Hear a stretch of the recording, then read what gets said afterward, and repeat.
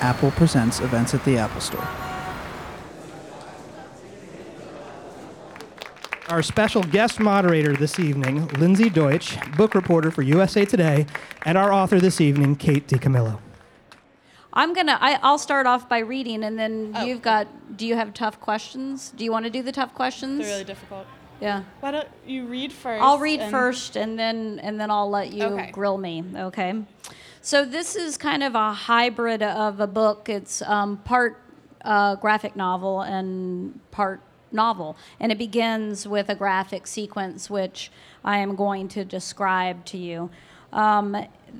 In the Tickham kitchen late on a summer afternoon, we see Mrs. Tickham, Mr. Tickham, and a gigantic vacuum cleaner with a bow on it. And Mr. Tickham is very excited to present this gift to Mrs. Tickham. He sings happy birthday to her, and he tells her that he has purchased the vacuum cleaner, basically, of her dreams. It is a Ulysses 2000X, the crown jewel of vacuums. It features an extra long cord so that absolutely no mess, no dirt is ever out of your reach. It's indoor, outdoor. It goes everywhere. It does everything, to which Mrs. Tickham responds, goody. And he's like, no, really, you have to try this out. So he plugs it in. She turns it on. And in very short order, this vacuum cleaner consumes her poetry book, a complete box of buttered up crackers, and also Mr. Tickham's pants. And then he, thrilled with how powerful the vacuum cleaner is, suggests that she should try it outside. And the vacuum cleaner then pulls her outside, and that's how it all began with a vacuum cleaner, really. And here then is chapter 1. Flora Bell Buckman was in her room at her desk. She was very busy. She was doing two things at once. She was ignoring her mother, and she was also reading a comic book entitled The Illuminated Adventures of the Amazing Incandesto. Flora, her mother shouted, "What are you doing up there?" "I'm reading," Flora shouted back. "Remember the contract," her mother shouted. "Do not forget the contract." At the beginning of summer, in a moment of weakness, Flora had made the mistake of signing a contract that said that she would, quote, work to turn her face away from the idiotic hijinks of comics and toward the bright light of true literature, end quote. Those were the exact words of the contract. They were her mother's words. Flora's mother was a writer. She was divorced, and she wrote romance novels. Talk about idiotic hijinks. Flora hated romance novels. In fact, she hated romance. "I hate romance," said Flora out loud to herself. She liked the way the words sounded. She imagined them floating above her in a comic strip bubble. It was a comforting thing to have words hanging over her head, especially negative words about romance. Flora's mother had often accused Flora of being a natural-born cynic. Flora suspected that this was true. She was a natural-born cynic who lived in defiance of contracts. Yep, thought Flora, that's me. She bent her head and went back to reading about the amazing incandesto. She was interrupted a few minutes later by a very loud noise.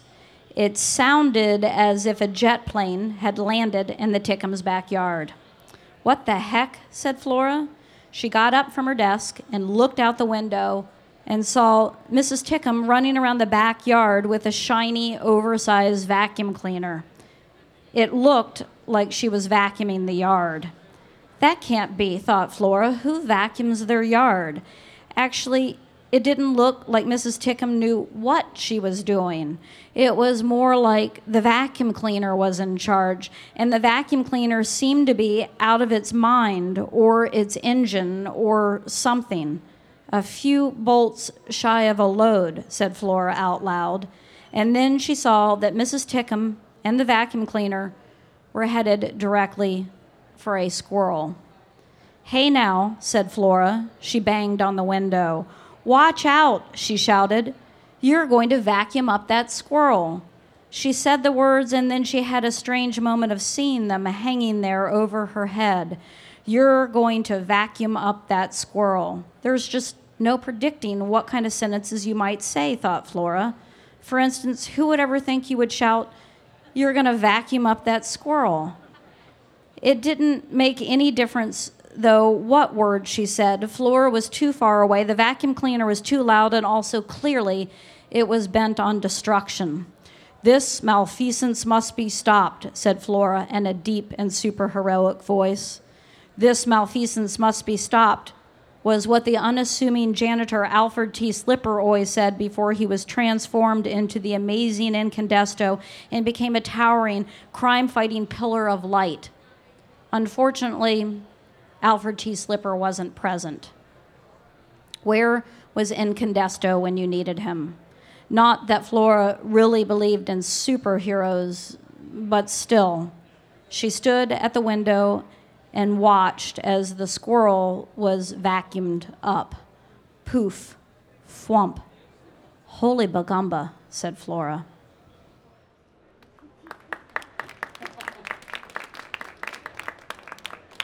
Okay, I'm ready for those tough questions now, Lindsay. Well, I guess the first one is, well, your books are just so wildly original. I mean, can you talk about where you got the idea for this one? Were you shopping for vacuum cleaners? Was I shopping? It's a long answer, and actually, it's funny because by the time a book is done, you sometimes forget where it came from, and so I started digging through all of my notebooks trying to piece together how I arrived at this strange juncture with a squirrel and a vacuum cleaner. And a couple of things happened around the same time. One of them was that a squirrel was dying on my front steps. And he looked very distressed, and I didn't know what to do for him. And I called one of my best friends who lives a block and a half away and who's actually the sweetest and kindest of all of my friends. So the conversation that we had shocked me because I said, "There's a squirrel dying on my front steps. What should I do?" And she said, "Do you have a shovel?" And I'm like, "Well, yeah, I've got a shovel." And she said, "Get the shovel, get a T-shirt. I'll come over there and whack him over the head for you." And I'm like, "Are you kidding me?" And at this point, because I'm outside on the cell phone, I'm thinking that the squirrel has probably heard what she's saying. So I go inside to get away from the squirrel hearing these bloody words. And I keep on looking out the window, and shortly after that conversation with her, the squirrel went someplace else to die. But I had this idea of a squirrel and a squirrel suffering, and that I wanted to save a squirrel's life. So that was number one. And then number two was that my mother had passed away earlier in the year, and she had a vacuum cleaner that she loved, an Electrolux vacuum cleaner. And she was always worried about what would happen to the vacuum cleaner after she was gone, and I promised her that I would take it. So the vacuum cleaner was in my garage, and every time I pulled into the garage, I would see the vacuum cleaner, which would make me think of my mother, which would make me sad. And so to honor a vacuum cleaner, to honor my mother, and to save a squirrel, here we are. There you go. And it seems like the book, it covers some dark topics like divorce and loss, and then it seems like the inspiration also was, a bit sad in a way, but it's such an uplifting, laugh out loud book. Can you? It is a strange mix of funny and tragic, isn't it? And I myself am a strange mix of funny and tragic. And I was at that juncture of those two, I wanted to laugh. It had been a really long, hard year. And so I think it came from wanting to make myself laugh. And also my mother was somebody who loved to laugh, and both of us laughed in exactly the same way. We look like, as a friend of mine says, baby birds waiting to be fed. We throw our heads back. And so I was thinking of my mom and making her laugh too. But there are all those other dark things in there, all the things that seem to preoccupy me as a writer, with abandonment, loss, despair. But there's a lot of joy too. Yeah, and what's it like writing about those those things for a younger audience, what do you keep in mind? What do I keep in mind writing for a young? I always the foremost thing in my head is the story and how to tell the story well and accurately. And as far as writing for kids, the only hard and fast rule that I keep in my head is something from Catherine Patterson, which is that you're duty bound when you write for kids to end with hope. So other than that rule, all bets are off. And so, but I know that I'm always working towards a hopeful ending. But I don't actually, because there's been a lot of talk in this book about multisyllabic words that I use, some of them which I cannot pronounce. I just know them from reading. And I've actually had people list off 20 words of, and so I don't think about vocabulary, I just think about telling the story well and true. Mm-hmm. And your characters, especially Flora and Ulysses, they have so much life. Can you talk about your inspiration for those characters? I don't know. It's with characters. People always say, "How do you develop a character? How do you make up a good character?" I don't even feel like I make them up. It's more like I kind of discover them. So I never have to work on the character development. It's always that thing of where there's something very true about them that I'm trying to get to. And it's funny because kids always want to know, are you in the book? Which character is you? And I never thought this, but when the book went out in the early pages, I gave it to close friends to read, and there was just this thing about how much I was like Flora Bell Buckman, and I'm like, really? Wow, it never occurred to me. And all my friends is like, well, this, here you are on the page, and I was saying that to my editor, and she's like, wow, that's really interesting. I always kind of thought you were the squirrel, so. Yeah. And it seems like in writing from Flora's perspective, you're seeing the world through a different lens. You're seeing grown-ups and adults and situations in a very pure, in a childlike way, I guess. How have you found that writing for children, writing for this audience, has affected your worldview and how you see the people around you? Oh, that's an interesting, difficult kind of therapy couch kind of question. So writing for kids, let me paraphrase you and see if I'm understanding what you're asking. How has it changed how I look at the world?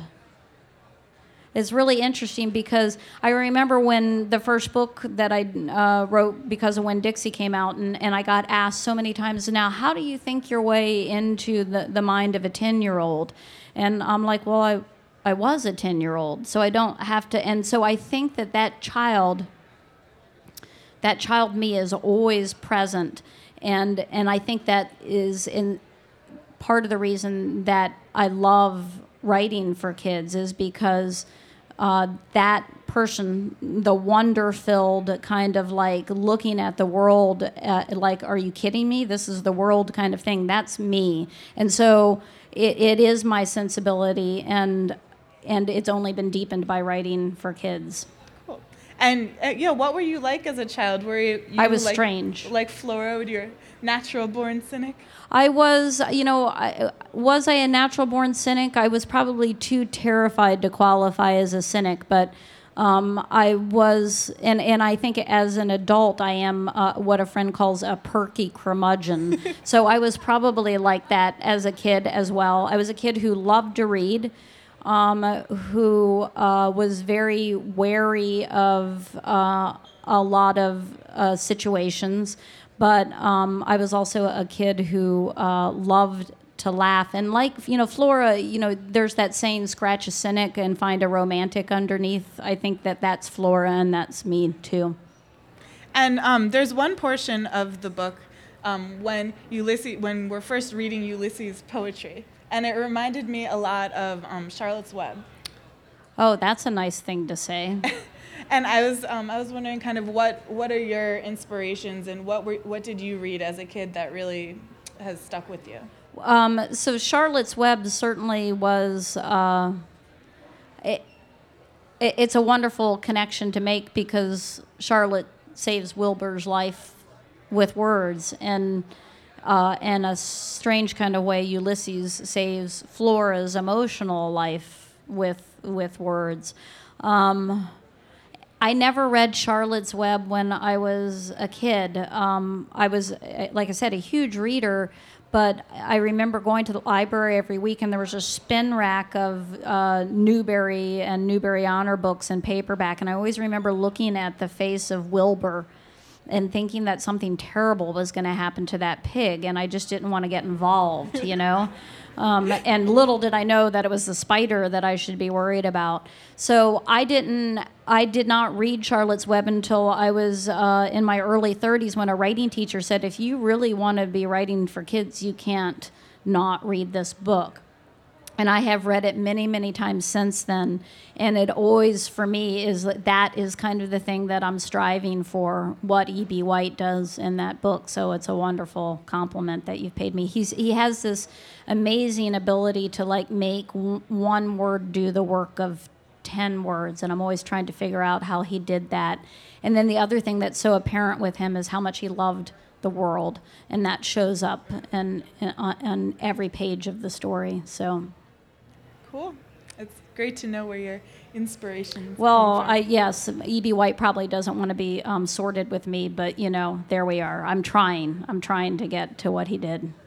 Cool. And a lot of your books, you have animal characters. Do you want to talk a little bit about your relationship with animals? Yes, animals. It's almost becomes kind of ludicrous when I list them all off. So it's a dog, a mouse, a tiger, a pig, a rabbit, a fish, a monkey, an elephant. I think, see, I don't have any dignity.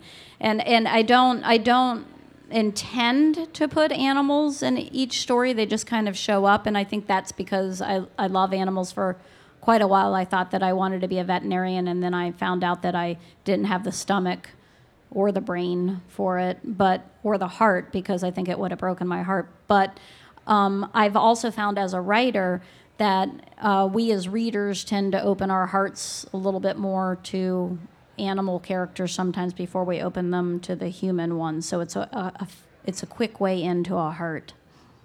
Do you have a favorite animal that you've written about or want to write about?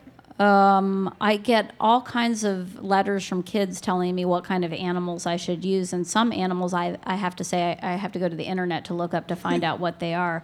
My favorite animal is a dog, and that's where I started. I love dogs. Although we did, try to save any number of baby squirrels' lives, and we always failed, I have to say, when we were kids.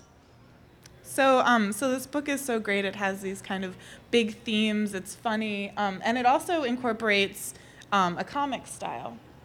Right, which was it is interspersed with part of the story is told in graphic format, and that was not the way I wrote it. It was I turned it in as straight text. I never thought of doing it as a kind of a graphic novel hybrid kind of thing. That was the design director at Candlewick, Chris Paul, who said, what if, because the squirrel becomes a superhero of sorts, and so what if every time the squirrel is doing something super heroic, it becomes a comic strip? And I'm like, well, that's a fabulous idea. I loved it, and I didn't have to do it. What I had to do was kill some of the darlings of what I'd written and give them over to illustration. But that was a small price to pay for what Keith Campbell did here, which is just gorgeous.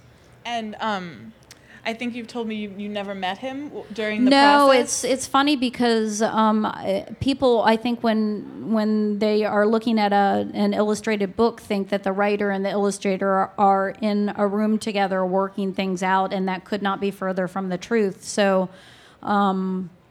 generally what happens is I will see sketches. I will give my opinion of the sketches to my editor, who will then take it to the design person. The design person will talk to the illustrator. We are kept very far apart. And I've always had this theory that it's because writers are neurotics, and so are artists, let's face it, and that it would not benefit anybody if we were speaking to each other, because we would out neuroses each other, and nothing would get done. And that's basically true. that's what I found out, that they keep you apart for that very reason. So, Well- and I met him when everything was done, and he's lovely. He's a lovely human being. Was there a certain strip or illustration that you saw and just couldn't believe it had been? Swooned. Yes. I can't believe what he did with all of it. And the funny thing is that he lives in California, and did a couple events with him when I was out there, and then I got to go to his house for dinner, which was great. But because I'm a squirrel and I love to eat, but and he's a really good cook. But there are wonderful things that he did that for anybody who studies these illustrations, that he took wonderful, wonderful poetic leaps with some of the details that he put in there. And I won't tell you what they are because it's fun to look for them. I hadn't noticed them. He pointed them out to me, and they're wonderful, wonderful things. But what appeals to me above and beyond everything else is there's the squirrel at the typewriter speaks to my very heart, you know? So I love that. And everyone's thinking, holy bagumba. all the Right, time. right. Holy Bagumba, which, I don't know where that came from. And there was a lot of controversy with us trying to figure out if I had used a word that we didn't know was a word. But I think it's just totally out of the blue, Holy Bagumba. I don't know. Anybody know what that means? Right. Okay, good. We're good.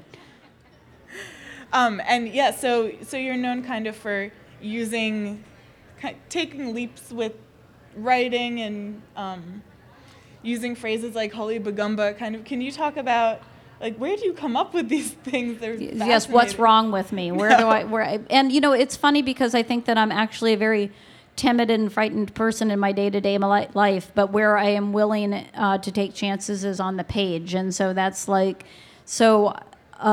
strange things will pop into my head, and I'm willing and happy to follow those strange things. And I've learned to carry a notebook with me for that very reason, because I never know when something strange and lovely will appear in my fevered brain. Cool. And now that Flora and Ulysses is out, kind of what's the most surprising feedback or something that a fan has told you? Well, it's interesting to me that with a book that is, I think, funny, and it remained funny for me even after rewriting it 7,000 or 8,000 times, that what I've consistently heard is that people have laughed, but that everybody has cried at the end. So did you cry at the end? I did, but I'm a crier. Wow. So that's been wonderful to hear, and it's also wonderful to read it out loud to people and to hear them laugh. And the very first thing that I did on the day that the book was published, I read out loud to an audience in St. Paul at the Fitzgerald Theater. And as I was reading, because they were laughing so much, I started to get that kind of feeling like, I'm going to lose it and not be able to go on, because that was spectacular and wonderful. And I did get a hold of myself and not laugh at my own jokes, as a friend of mine would say. So, There's nothing wrong with laughing at your own jokes. well, her thing about me laughing at my own jokes is that she says I'm laughing so loudly at my own joke, I can't tell if other people are laughing or not. So, see? Well, you were laughing. I listened. I tried not to laugh. Laughed Yeah. at your So I guess a lot of authors, they think about a certain person, or they feel like they're writing for someone. Do you feel like you're writing for yourself, like you're writing for a certain person? I feel like I'm writing for the story, and like I have to be. This is always the way I feel, is that the story is smarter than I am. And my job is to follow the story. And if I were writing for any particular person, I think probably the person that I'm writing for is the 10-year-old me, in the story that I needed to hear. So. Cool. And just to take a step back away from this most recent book, do you want to kind of talk about your writing process and how your books usually come together? My writing process.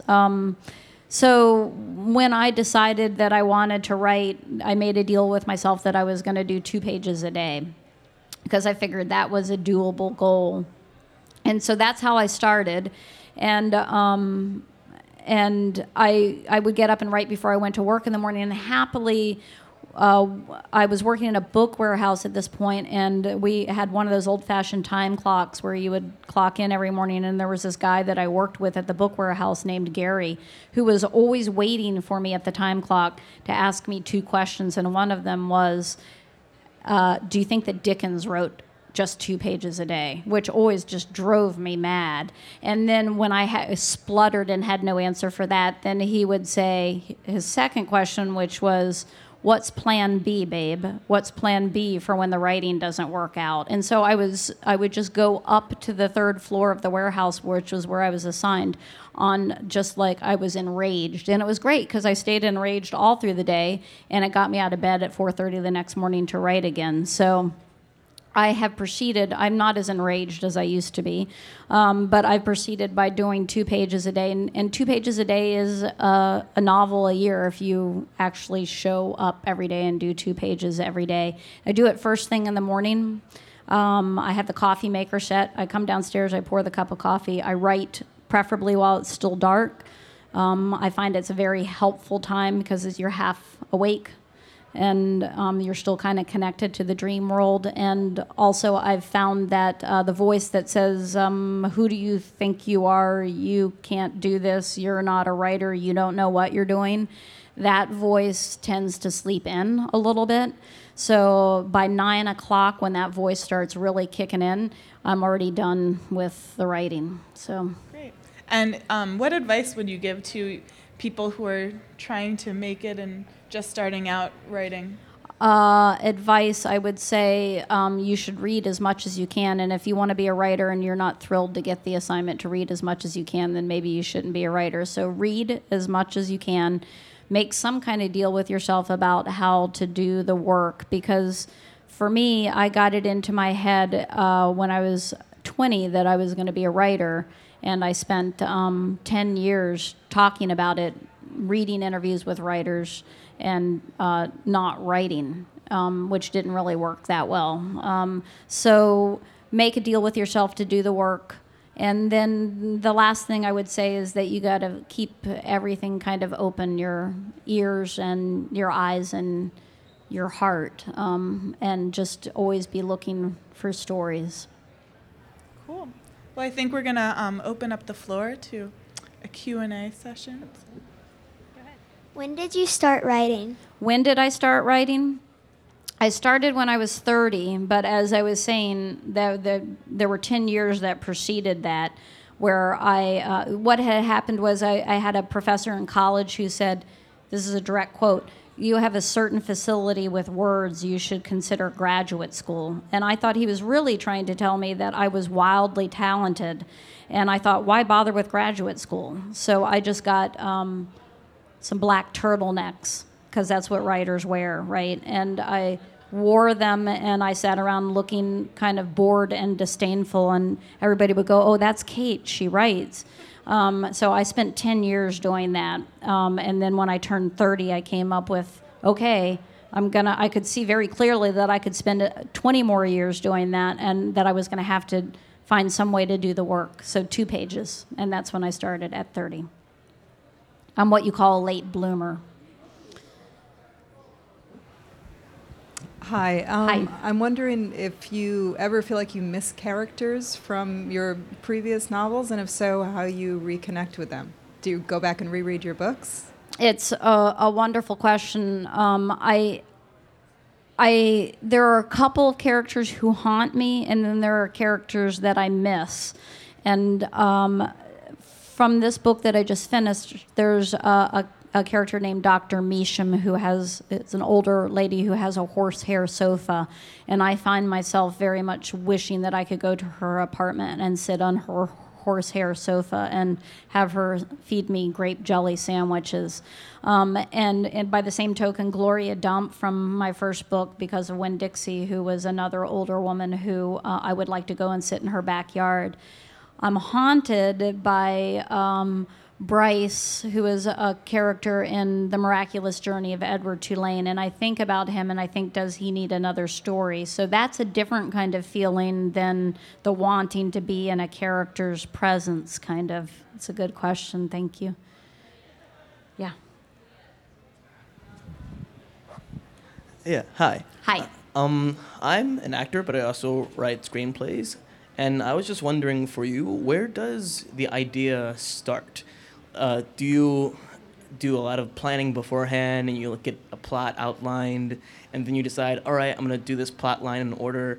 Or do you just sit down and then go at it and then decide to edit it like a little later? Yeah. It's so fascinating to me to talk about process. I know a lot of people who write and nobody does it the same way. And for me, and I was in a school a couple days ago where a kid asked a question like that, and I said, for me, I cannot outline something in advance. It's just as soon as I know where I'm going, I'm not interested in going there anymore. So I write kind of by the seat of my pants, and I follow the story, but I don't know what's going to happen.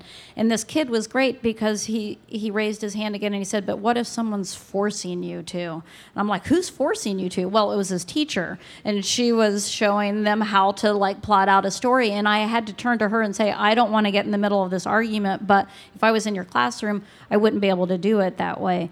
So I can only go forward with a lot of uncertainty towards something that I can barely see. What about you? You don't have the. Oh, you do have the mic. Good. Oh, yeah. I tend to plan a lot of things out. You do. But I find it's not working for me lately. I tend to get too in my head with things and then delete this outline for this plot and then write another outline for a plot, start writing that, and then start all over again and do another whole entire idea. And as soon as you say outline to me, I just totally check out. It's like a part of me just dies because I think, well, if I'm going to outline it, then I don't want to do it. You know what I mean? So, not that you're soliciting my advice, but I would say leap and don't look, Definitely. Thanks a lot. Yeah, thanks.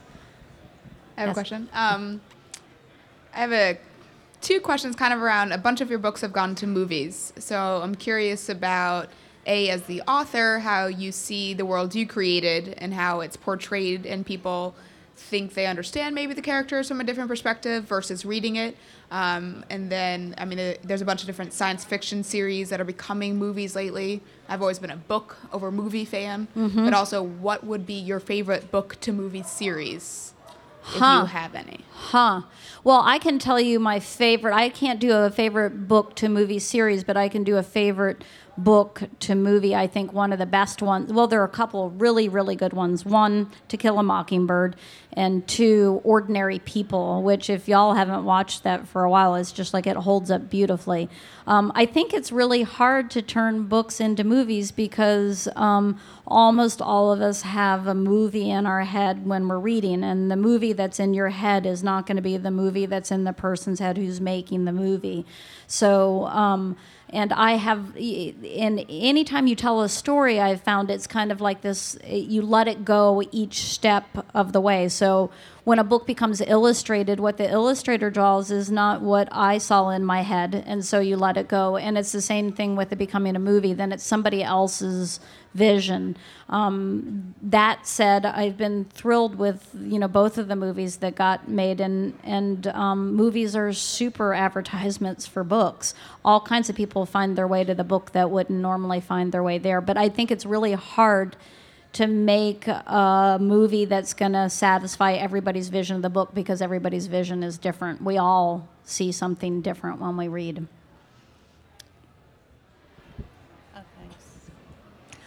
Hi. Hi. Did you start out when you started writing, when you were 30, did you start out wanting to write books for this particular age group, or did you try other things, and what's your feeling going forward? I started where a lot of people start with short stories for adults, thinking they are short, therefore they are easier, which of course is completely erroneous. But I had a happy kind of a serendipity doodah thing, as a friend of mine would say. Pretty soon after I started writing, I got the job at the book warehouse. I was assigned to the third floor of the book warehouse, and that third floor was nothing but children's books. So my job there was, I was a picker. I went around and picked the books off the shelves. And I entered into that job with this kind of like peculiar disdain that adult readers have for children's books. But it was only a certain amount of time before I could pick a book off the shelf without having some kind of curiosity about what was going on in it. So I started to read the books. And the first one that I read, the first novel that I read for kids was The Watsons Go to Birmingham, 1963. And I loved it so much, and I thought, I want to try and do something like this. So, and I did try, and I've been trying ever since. And I think I've also, through really good fortune, found where I should be as a writer. Because people will say, you're going to write something for adults? And I feel like I'm telling stories, and adults find their way to my stories too. So I'm perfectly thrilled with where I am, and I feel like it's where I should be. Hi. Who are your favorite living authors? Favorite living authors? Richard Rousseau, Ann Tyler, Dinner at the Homesick Restaurant, I loved. Catherine Patterson, Christopher Paul Curtis. I'm trying to do the quick math in my head of who's alive and who's dead, because they're all alive in my head because of their books, so I have to kind of like, I'm sorting them this way and that way. I love Michael Chabon. I love Alice Munro, and yay for that Nobel Prize for Alice Munro. I can keep on going probably. Is that good? Is that good? Oh, okay. I think we're done, right? Yeah. Because I'm still doing the living and dead sorting, so that's not good. Yeah. All right. How about a warm round of applause for our favorite living author at the moment, Kate DiCamillo.